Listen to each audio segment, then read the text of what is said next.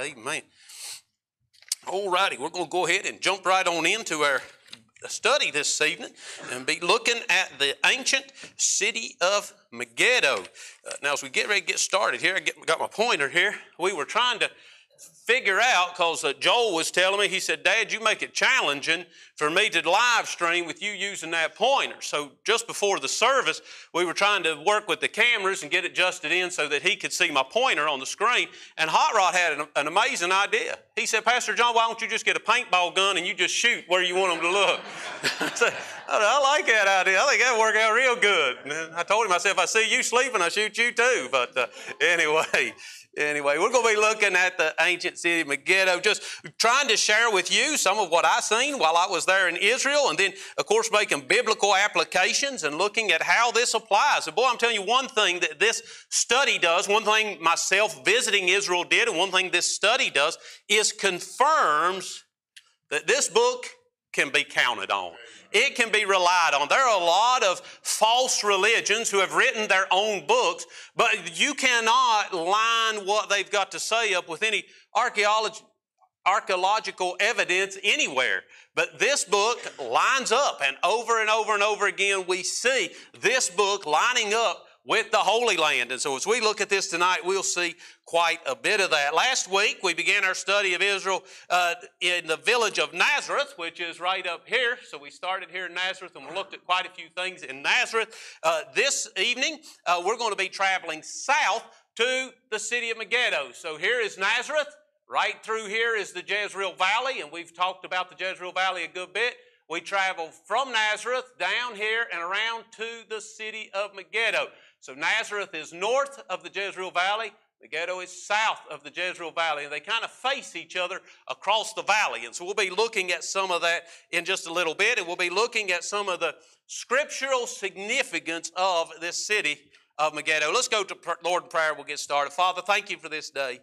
Lord, I do thank you for the truth of your word. And Lord, although, Lord, we can read your word, and Lord, we can believe it by faith, and Lord, we can put our trust in you. I thank you, dear Lord, that you have given us confirmation of your word. I thank you, dear Lord, that you have preserved so many spots and so many locations, Lord, that verify, Lord, the truth of your word. And Father, I thank you for it. Lord, as we go through these pictures, and Lord, as we talk about these places in the land of Israel, Father, I pray that it'll confirm to us the truth of your word. I pray, dear Lord, that it will open to us an understanding of your word. And Father, Lord, that when we read your word, whether it be in our personal devotion, whether it be in preparation to share a lesson or whatever it may be, Father, I pray that these lessons over the next few weeks, Lord, will make your word come alive to us. And Father, we'll thank you for it. Bless us now throughout this service.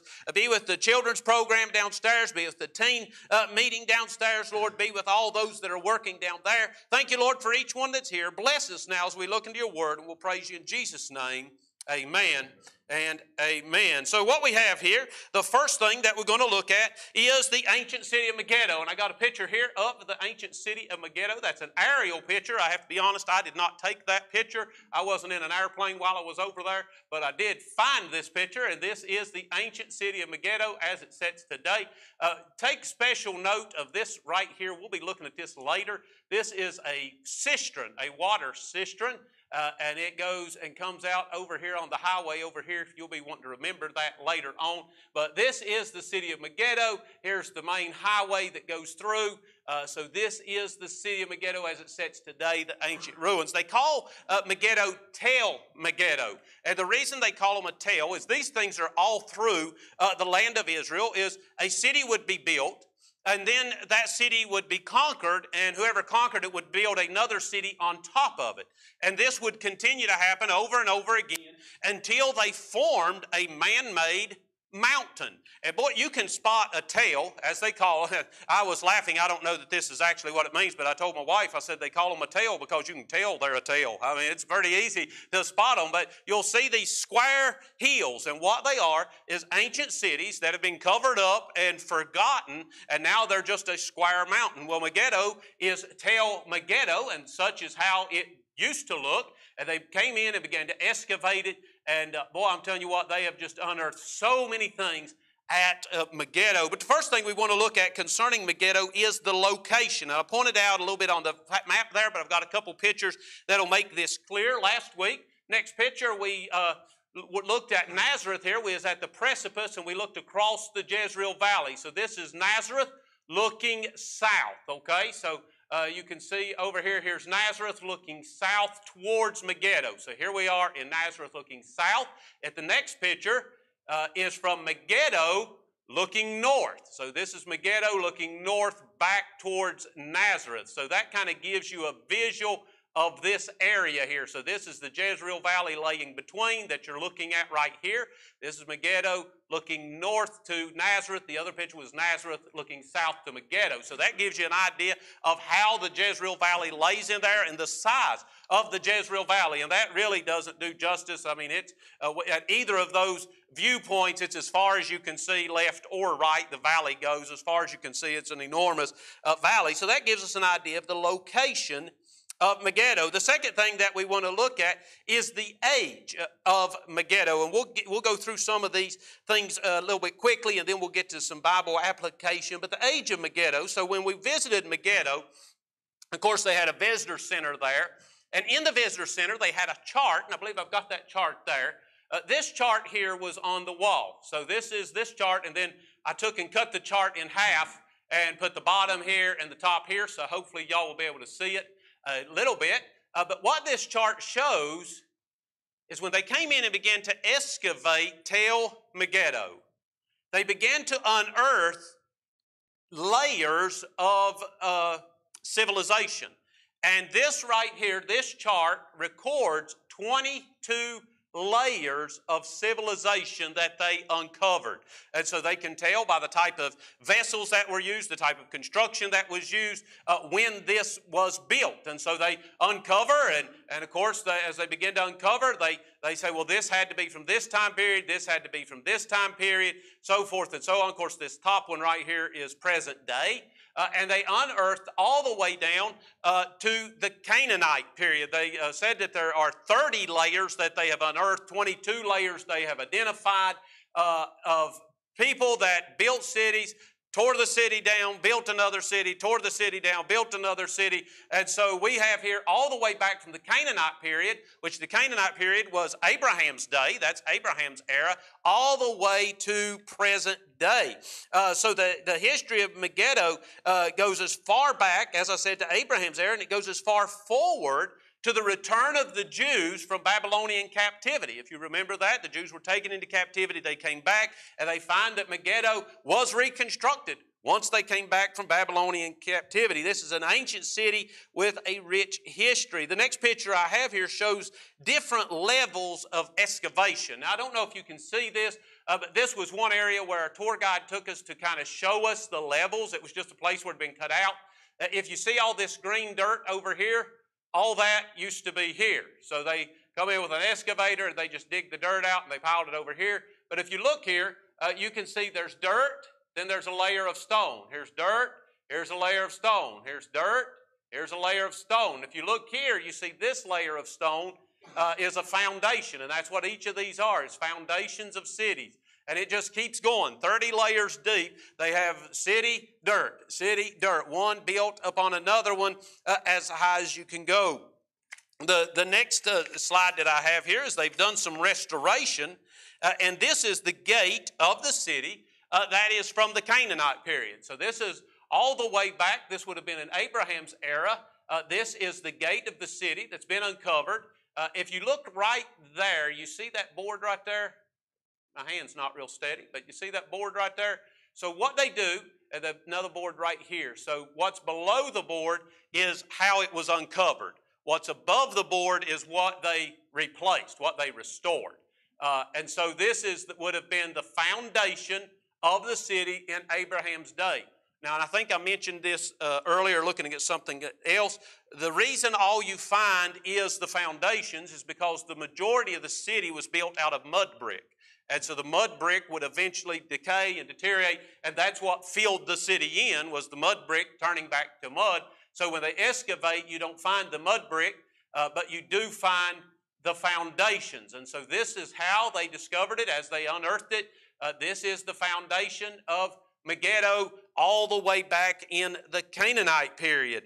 The next picture is some stairs from the Canaanite period that would have been going up into the temple. So once you come through the gate, you would have went up into a temple. These are stairs that were built there going up into the temple. And I mean, it's just surreal to think that this existed all the way back when Abraham existed. And here it is. And so these are stairs that would have went up into the temple.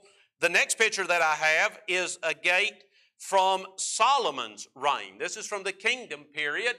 So this gate, there's your pastor standing there getting his picture took. But this is Solomon's period. So this is many, many levels above where Abraham's gate is. We had to climb up quite a few steps and get up to this level. They believe this is from Solomon's period. Again, these boards indicate where it was when they found it and what they stacked back up after they discovered it. But this would have been the gate to the city from Solomon's period. Now the next picture is a model of what Megiddo would have looked like during Solomon's reign. So this is a model of what it would have looked like during Solomon's reign. Let me get my notes here so I don't forget anything important here. But you see here several things that I want to point out to you. Here is that cistern that I told you to take note of on the aerial picture. These here are stables. Many, many stables here. There's many stables, many as in a lot, not many as in small. There's a lot of stables over here, stables here. All this is stables. This is one of the royal cities that Solomon built. And as they did excavation, they have found foundations and ruins of all these buildings here. So several interesting discoveries at Megiddo. So we bring you to this point to start giving you some interesting discoveries. The first interesting discovery is Solomon's stables. And so you see the stables there, the stables there. We know from 1 Kings chapter number 9 and verse number 15 that Solomon rebuilt Megiddo. The Bible tells us that Solomon rebuilt it. In 1 Kings 9 and verse number 15, Solomon had charged a tax on the people of Israel. And verse number 15 tells us why he raised the taxes. It says, "And this is the reason of the levy which King Solomon raised, for to build the house of the Lord and his own house, and Milo, and the wall of Jerusalem, and Hazor, and Megiddo, and Gezer." So he raised the taxes to get the money so he could rebuild these cities, and one of the cities that he wanted to rebuild was Megiddo. So we know that Solomon did rebuild Megiddo. We also know that Solomon had many horses. Now we could take a little bit of time and talk about the fact that the Lord told Solomon not to multiply to himself horses, but Solomon disobeyed the Lord in multiplying to himself horses and multiplying to himself wives and so forth, and these things were his downfall. But we do know that Solomon had many horses. In 1 Kings chapter number 4 and verse number 26, the Bible says, "And Solomon had 40,000 stalls of horses for his chariots." I just do not imagine where he came up with enough hay to feed all them horses. But 40,000 stalls of horses for his chariots and 12,000 horsemen. In 1 Kings chapter 10 and verse number 28, the Bible says, "And Solomon had horses brought out of Egypt." So we know that Solomon rebuilt Megiddo. We know that Solomon had horses. If we return to 1 Kings chapter number 9, we see that one of the reasons for the cities he rebuilt was to have a place to put his horses. It says in 1 Kings 9 and verse number 19, "And all the cities of store that Solomon had, and cities for his chariots, and cities for his horsemen, and that which Solomon desired to build in Jerusalem and Lebanon and all the land of his dominion." So we see here that Solomon definitely did rebuild this city. So it's not speculation that Solomon rebuilt it, but because of the artifacts that we have found, we know that this level came from Solomon's time period. And lo and behold, on this level, we find the foundations of all these buildings that are all built exactly alike. And we begin to study and look at them and put them together, and we begin to realize that all these buildings are stables. And then we go to the Word of God and we find out that Solomon rebuilt Megiddo, and one of the reasons he rebuilt it was to have a place to put his horses and his horsemen. I don't know if that excites you at all, but that tells me that this book is true. Somebody couldn't have just dreamed up in his mind to write a story about a king building a city to put his horses in, and then somebody else go dig up a city that matches exactly with it. It just proves to me that this book is accurate. This next picture is a tablet. They had these stone tablets all around that explain things to you. This is a stone tablet that shows how the stables worked, and this is how all those buildings were laid out. There's all these foundations are all over the place, and you have an entryway here and a walkway, and then the stalls are on either side. So, it makes sense. You go in here, feed the horses, and come back out. And so that's how all these things are laid out all through there. And the next picture, I believe, shows the foundation of one of the stables. And so you can see the foundation here. I wasn't able to get a clear picture, but you can see the walls of the foundation. This is one of the stables, and they just line the city, all these stables, and just proves to us that the Bible is true. The Bible does prove itself. So we said that was one very interesting thing we seen in Megiddo. Another interesting discovery there at Megiddo is confirmation of pagan worship. Now we know one of the reasons that God allowed Israel to come in and take over the land and to thrust out the Canaanites was because of their ungodly pagan worship. You remember in the book of Genesis when they went into Egypt, he said that their iniquity was not yet full. But whenever he led Israel out of Egypt, he led them to the promised land, and he said, thrust them out. And now many people question how was God just in thrusting these people out of their land? The reason he was just is because they refused to repent, and he brought judgment on them. And in judging them, he gave to the Israelites their reward. So we have confirmation at Megiddo of pagan Baal worship. This next picture that we have here is the sacred area. So this is the sacred area. This is another of those stone tablets. And this right here is down on the level from Abraham's era. They find all these ruins that come together and form a temple area. And interestingly enough, every level shows that there was that this area is where every ruling nation that used this city built the temple here. That's where all of them built the temple, was right there.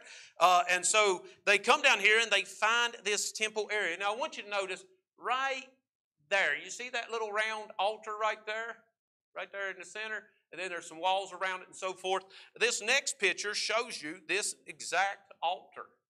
Right there is that altar. And then they had the walls and these other foundations. But this is that altar where pagan Baal worship took place.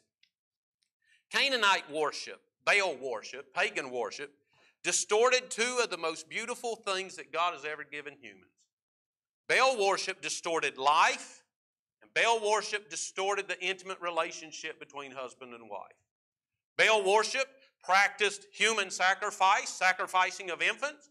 Baal worship practiced religious prostitution, distorting two of the most precious things that God has ever given to man. God placed His people in Canaan so they could confront the wickedness of the Canaanites in their Baal worship and in these wicked, evil practices that they did. And archaeologists have uncovered this platform where those ungodly practices would take place. Proof again that the Bible is true. Proof again that the Bible is true. Another interesting discovery in Megiddo was the ingenuity behind the water supply for the city. Now this was just something that was very, very interesting. This next slide shows another stone tablet. And on this, it shows how the water supply works. So understanding that Megiddo was a defense city. So Megiddo was built as a place, if the enemy's coming, I can go to Megiddo and they can't get to me. I am safe, nobody can get to me. The problem is when you're on a hill and you're surrounded by walls and you can't get out, if they box you in very long, you're going to run out of water. And once you run out of water, you're wet. So, how in the world were they going to take care of the water supply? If you look at this drawing here, here is the city wall. This black thing right here is the city wall. So up here is Tel Megiddo. This is where they would have been staying. And so they needed water. They needed water to get in here. Over here in this little drawing, you can see here is that cistern I've pointed out to you a couple of times. You can see Solomon's stables there. But anyway, so what they did is they went outside the city and they found a spring here. So they found a natural spring here. And the spring, of course, was running this way. And so they came back into the city and they dug this shaft all the way down into the bedrock. And once they got down into the bedrock, they dug a shaft through the bedrock and out where the spring was. And then the spring, instead of running this away, ran this away and filled up all the way up to this point. So they had water inside the city and they could go down in and dip water, and the spring fed the city continually. And then they built a wall here to where the enemy couldn't come in, and they had a spring that never ran out. I'll tell you one thing that amazes me when I look at the way things were built in ancient times. I say to myself, they were a lot smarter than we were. I'm telling you. I would have said, there's a spring over yonder, we're going to have to sneak over there and get our water. I don't know that I'd ever thought to dig a hole and a tunnel and back up. But boy, they did it. And they got their water, and so their water would come in here, and it would fill up right here. And that's how they had their water in their city. This next picture, I had a picture of the model. Again, I was just showing you here, is that cistern right here. So the water would fill up to this level right here. And you can see these steps where they would go down with their buckets and dip their water and bring it back up into the city. And so they had a never-ending water source right here in the city of Megiddo. And now the next couple slides I have are pictures of myself and Melissa going into the cistern. And so here's steps going down in. Of course, they've turned the spring around so it goes the other way again. So it doesn't run in here and fill this up anymore. It runs back the way it used to. Before it was used for water. And so we go down the steps, down into the cistern. Here we went through that little door. We're continuing to descend down into the cistern. If you go to the next slide, you can see here as we walk through the tunnel, all the way through the tunnel that goes through, or here we are coming down. I got these two backwards. Here we are still coming down. It's quite deep, hundreds of feet deep before you get to the bottom of this thing. And then you go through the tunnel, then back up, and you can go back out. And so we were able to walk through there. Very interesting. When we went to Megiddo, we were looking at the city and everything, and had just about completed all of the main ruins, and they wanted to show us this cistern. And on our way to the cistern, I mean, the sky just turned black, and something that's true about Israel is storms just come up without warning. And that's why the disciples were called out on the middle of the sea in a storm, not expecting, because storms just come up immediately still to this day. And so we were walking towards the cistern to look at it. I mean, the sky turned black and the rain started to fall, and the tour guide's like, come on, come on, come on, come on. And we went and got underground, and we stayed underground touring this cistern until it quit raining. Then we went out the other side. So it worked out really well. Now, if the spring would have still been running the other way, that wouldn't have worked out so good for us. But we were able to tour that and look at that water system and how that was all tied together. Now, the last thing that I want to look at concerning Megiddo, all this is just interesting facts and things about Megiddo that interest us and, say, wow, that's neat, and it ties back to the Word of God and shows us that the Bible is true. But there are some biblical applications concerning this city of Megiddo. And the first thing so this is the significance. So the first thing that we want to look at here is the role of Megiddo as an ancient defense city. So this next picture here is a picture of the Via Maris. And I talked about this in the first slideshow I showed you when we talked about the way of the sea.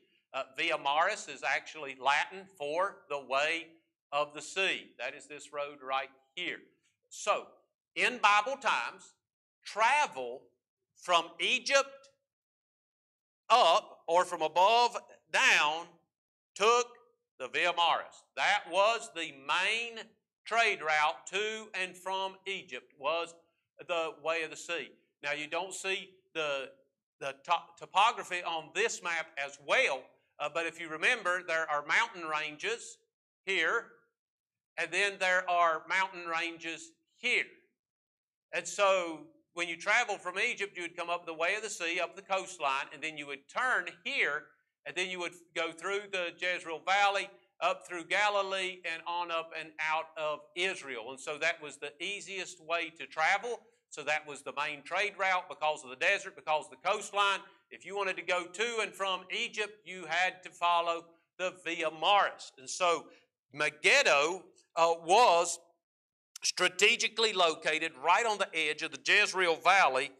And because of its location and because of its importance, because whoever controlled Megiddo controlled the world, basically. They controlled all the trade. They controlled everything. If you controlled Megiddo, you controlled everything. And because of that, Megiddo and the Jezreel Valley became probably the most famous battleground in the world. Megiddo was actually one of 3 cities that guarded the Via Maris trade route, but because of Megiddo's location, it was positioned right at a critical mountain pass.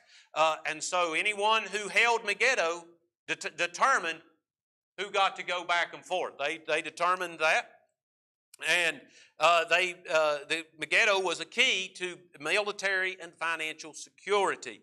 This next picture here is a picture of how ancient Megiddo would have looked. Possibly this is an artist rendition. So here's the city of Megiddo. Here's the Via Maris coming up by Megiddo. And of course, there's no way to get through if whoever controls this does not want you to get through. Because of this, Megiddo has been the site of many notable battles. And we'll mention a few of these battles. In the book of Joshua, chapter number 12, and go ahead and turn there. I can see that with all this talking and explanation, you're interested, but you're getting sleepy. So go ahead and turn to Joshua chapter number 12, and I'll point out a couple of these battles for you. This battle will show you that Megiddo does go all the way back to the Canaanite period. In Joshua chapter number 12 and in verse number 7, Joshua 12 and verse number 7, the Bible says, "And these are the kings of the country which Joshua and the children of Israel smote on this side Jordan on the west." And now from verse 7 down through verse 21 and on, we see a list of the king and the country or city that king controlled that Joshua defeated. So when Joshua and the children of Israel come into the promised land, this is a list of cities and kings that they defeated when they came into the promised land. And so we see in verse number 7, these are the kings of the country that Joshua and the children of Israel smote on this side of Jordan on the west. In verse number 21, the king of Tanakh won, the king of Megiddo won. So we see here that when Joshua came in to conquer the promised land, he defeated the king of Megiddo and overtook that city. We know all about the battle at Jericho, and we talk about that story often, but we don't hear much about many of these battles that are listed here in chapter number 12, but we see there in verse number 21 that Joshua defeated the city of Megiddo and took it over when he came in. Another battle that we have recorded in the Word of God is in 2 Kings chapter number 9. 2 Kings chapter number 9, if you want to turn there. We'll show you this battle that took place at Megiddo. 2 Kings 9 and in verse number 27, we read here of Ahaziah, the king of Judah, fighting at Megiddo. Now, we're just going to start in verse number 27, not going to read the account of the entire battle, but we'll come to verse number 27, and we're in the battle. And the Bible says, "But when Ahaziah, king of Judah, saw this, he fled by the way of the garden house. And Jehu followed after him and said, Smite him also in the chariot. And they did so at the going up to Gur, which is by at Ibleam. And he fled," this is Ahaziah, "and he fled to Megiddo and died there." So we see here that Ahaziah was killed by Jehu and had a little bit of life left in him, and he fled to Megiddo, to this city, and he died there. We see that King Josiah in 2 Chronicles chapter number 35. If you want to turn over there, 2 Chronicles chapter number 35, we see that King Josiah foolishly went against God's leading, in which Josiah was a good king. Josiah was a king that followed the Lord, but in this one instant, Josiah decided to do things his own way, take things into his own hands, and Josiah foolishly fought Pharaoh Necho and was killed at Megiddo because he did not listen to the Lord. In 2 Chronicles 35 and verse number 20, it says, after all this, when Josiah had prepared the temple, Necho, king of Egypt, came up to fight against Carchemish by Euphrates. And Josiah went out against him. But he, speaking of Pharaoh, sent ambassadors to him, saying, what have I to do with thee, thou king of Judah? I came not against thee this day, but against thy house wherewith I have war. For God hath commanded me to make haste. Forbear thee from meddling with God, who is with me, that he destroy thee not. So Pharaoh says to Josiah, he's like, I'm just passing through. I'm going to take care of something else. I don't have any problem with you. Don't get in my way, because God has told me to go take care of this. So he told me not to mess with you, so don't come out and fight with me. I'm going to go do what God has said. He says here, forbear from meddling with God. God is with me. I'm doing God's business. Don't mess this up. Verse number 22, nevertheless, Josiah would not turn his face from him. Josiah was determined that he was going to go confront Pharaoh Necho. He wouldn't turn his face from him. So Josiah disguised himself that he might fight with him, and he hearkened not unto the words of Necho from the mouth of God. And he came to fight in the valley of Megiddo. Here we are again at Megiddo. And so Josiah comes up against Pharaoh Necho, and the archers shot at King Josiah, and the king said to his servants, have me away, for I'm sore wounded.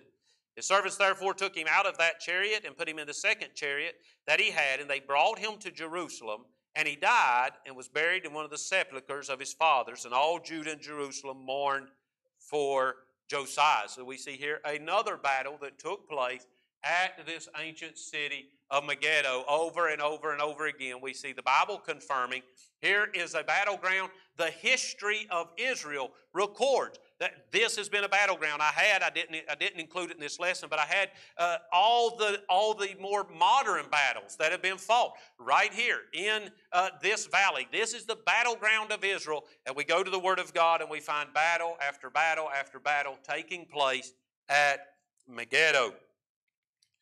The next picture that we have here is just a view of Megiddo. So we see here's the city of Megiddo.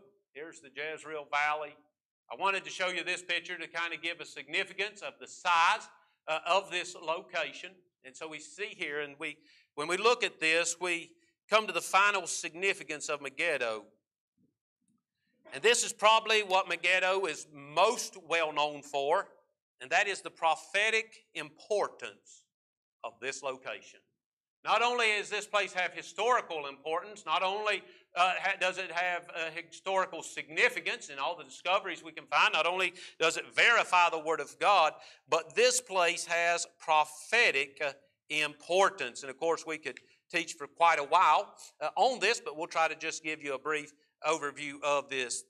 Using the Hebrew term for hill, so in Hebrew, if you're going to call something a hill, you use the word har, H-A-R. Har is the Hebrew word for hill. And so the Hebrews referred to the hill of Megiddo as Har-Megiddo. Har-Megiddo is what this is called by the Hebrews. Har-Megiddo, or the hill of Megiddo, is what that would mean, Har-Megiddo. And when the Apostle John in the book of Revelation prophesied of the gathering of armies for the battle at the end of times, he used this term, Armageddon. We know it as Armageddon. In our English Bible, it is this term, Har-Megiddo. In Revelation chapter number 16, turn over to Revelation 16. Everybody likes prophecy, so we'll have us a quick prophecy lesson this evening. Brother Danny, in his adult Sunday school class, is teaching through Revelation, so I don't think he's to chapter 16 yet. So you can slide down there in a couple months, and he might be getting to chapter 16. Boy, there's a lot of stuff in Revelation. Appreciate Brother Danny being willing to tackle that book, but some good prophecy there. But in Revelation chapter number 16, we see Apostle John prophesying about the battle of Armageddon taking place right here at Armageddon. In Revelation 16, verse number 13, John says, "And I saw three unclean spirits like frogs come out of the mouth of the dragon, and out of the mouth of the beast, and out of the mouth of the false prophet. For they are the spirits of devils, working miracles, which go forth unto the kings of the earth and of the whole world to gather them to the battle of that great day of God Almighty."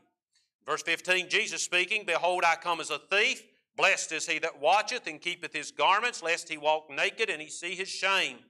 Verse number 16, returning to the thought from verse number 14, "And he gathered them together." The satanic forces gathered them. Who did he gather? He gathered the kings of the earth and the whole world, as we see in verse number 14. And he, the satanic influence, gathered them, the kings of the whole world, together into a place called in the Hebrew tongue Armageddon. Here we are at the valley of Armageddon. That is this location. This is where John prophesied there is coming a day when satanic influences will gather all the kings of the whole earth, of the whole world, will gather here, led by the Antichrist, for the purpose of coming against Jerusalem and the Lord. According to this passage, the Battle of Armageddon will be a real battle in the future. Near the end of the tribulation is when this battle will take place. As I've said, demonic influences will cause the kings of the earth to gather their armies for an all-out assault on Jerusalem. The Antichrist will be leading the charge, and Jesus Christ will return to earth. And just a little side bit for you, we'll be with Him. We'll be coming back with Him. We'll be having a front seat on the observation deck, riding their wild horses, coming back with Him. Here we will return. This is at the end of the tribulation period. We could get into a lot of things about this, but this, when the tribulation enters, as the old song says, when the tribulation enters, we'll be gone. We won't be here. So all this stuff that takes place in the tribulation that people talk about, I'm not going to be here for it. And so we're gone at the end of the tribulation period. The kings of the earth gather. The Antichrist will at first say that he wants to be an ally with Israel. He will make peace with Israel 3.5 years. Everything will go smooth. At the end of 3.5 years, he will turn coat. They'll find out what a devil he really was. I'm having a hard time because there's so much I want to say right here. They'll find out what a devil he really was. And the Antichrist will turn his back on Israel. He will gather all the kings of the earth for an all-out assault on Jerusalem towards the end of the second 3.5 years. And at this point, Jesus Christ will return to earth with the armies of heaven. His feet will stand on the Mount of Olives, according to the book of Zechariah, and He will defeat the forces of evil in the battle of Armageddon. All the armies, all the power, all the military, all gathered together, and with a word, He will destroy everyone. He will cast the Antichrist and the false prophet into a lake of fire. He will bind Satan. Oh, glorious day. He will bind the devil and He will set up His kingdom. The Lord will set up His kingdom on earth, and you and I will rule and reign with Him for 1,000 years. Now let me give you just one little tidbit here. I think we got time for this tidbit. You hear folks talking, and they're like, the sun is shrinking, the world's going to end. Or they'll say, the seasons are all messed up. This particular winter, we've had a fairly mild winter this winter here in Virginia, and they're like, oh my goodness, we have a mild winter. The Bible says that the seasons will cease, which, little secret, the Bible don't say that. But anyway, some old wives' tale says the seasons will cease, and so they'll say, the seasons will cease. We've had a mild winter. The world is going to end. Whatever it is, they come up with all kind of reasons. Comet's going to hit us, and the world is going to end. Let me just give you a secret, okay? You can share it with whoever you want. You don't have to keep it a secret. But let me just share something with you. If Jesus was to return right now, right this very instant, the world would not end for another 1,007 years. So all these people that are all worried that the world is coming to an end, oh my goodness, they changed the way our dollar bill looks. It must be one world currency. The world is going to end. Let me just tell you, it might indicate that Jesus is coming back, but it doesn't indicate that the world is going to disintegrate, because this old globe is going to hang around for another 1,000 years after Jesus comes. It's just exciting to think about. Boy, I'm telling you what, when we will be here, we will rule and reign with Him for 1,000 years. Revelation chapter number 19. Turn over Revelation 19. We got time to read this account of the battle of Armageddon. Revelation chapter number 19 and verse number 11. So where we'll begin, we'll read several verses, but you bear with me. This is some good reading about the victory that Christ will win when He returns. In Revelation 19:11, it says, "And I saw heaven opened, and behold, a white horse. And he that sat upon him was called Faithful and True, and in righteousness he doth judge and make war. His eyes were as a flame of fire, and on his head were many crowns, and he had a name written that no man knew but he himself. And he was clothed with a vesture dipped in blood, and his name is called the Word of God." Now let me just tie this in the book of the Gospel of John. It says, "And the Word became flesh and dwelt among us, and we beheld His glory." When we see this fellow mounted on the white horse with many crowns and a vesture dipped in blood, and His name is the Word of God, I believe I know who's sitting on the horse. It's the Lord Jesus Christ. It says, "And the armies which were in heaven," that's us, "followed Him upon white horses, clothed in fine linen, white and clean." Myself, I don't particularly like to wear white, but I think I'll be happy to wear it that day. I believe that'll be some fine white linen that He'll give us. "And out of His mouth, out of the Lord's mouth, goeth a sharp sword, that with it He should smite the nations. And He shall rule them with a rod of iron. And He treadeth the winepress of the fierceness and wrath of Almighty God. And He hath on His vesture and on His thigh a name written, King of Kings and Lord of Lords. And I saw an angel standing in the sun, and he cried with a loud voice, saying to all the fowls that fly in the midst of heaven, Come and gather yourself together unto the supper of the great God, that ye may eat the flesh of kings, and the flesh of captains, and the flesh of mighty men, and the flesh of horses, and of them that sit on them, and the flesh of all men, both free and bond, both small and great." That is a description of all the kings of the earth gathered together for this battle. "And I saw the beast and the kings of the earth and their armies gathered together to make war against him that sat on the horse and against his army." And we don't get much description about what happened between verse 19 and verse 20, but verse 20 says, "And the beast was taken, and with him the false prophet that wrought miracles before him, with which he deceived them that received the mark of the beast, and them that worshipped his image. These both were cast alive into a lake of fire, burning with brimstone. And the remnant were slain with the sword of him that sat upon the horse, which sword proceeded out of his mouth. And all the fowls were filled with their flesh." Continue into chapter number 20, verse number 1. "And I saw an angel come down from heaven, having the key of the bottomless pit and a great chain in his hand. And he laid hold on the dragon." This is one of my favorite verses in the Bible. "And he laid hold on the dragon, that old serpent, which is the devil and Satan, and bound him 1,000 years, and cast him into the bottomless pit, and shut him up, and set a seal upon him, that he should deceive the nations no more, till the 1,000 years should be fulfilled. And after that, he must be loosed a little season." And boy, I'm telling you, that part right there grieves me, because there will be people who lived 1,000 years without the devil's influence, under the reign of the Lord Jesus Christ. And when the devil is loosed for the little season, the Bible tells us in another location that he will deceive many. What a shame. What a shame. You know what, we talk about Adam and Eve and how could have they eaten of the fruit, but we see it taking place here again. But it happens because God gives all men the choice whether or not they will follow Him. We see in verse number 4, "And I saw thrones, and they that sat upon them, and judgment was given unto them. And I saw the souls of them that were beheaded for the witness of Jesus and for the word of God, and which had not worshipped the beast, neither his image, neither had received his mark upon their foreheads or in their hands. And they lived and reigned with Christ 1,000 years.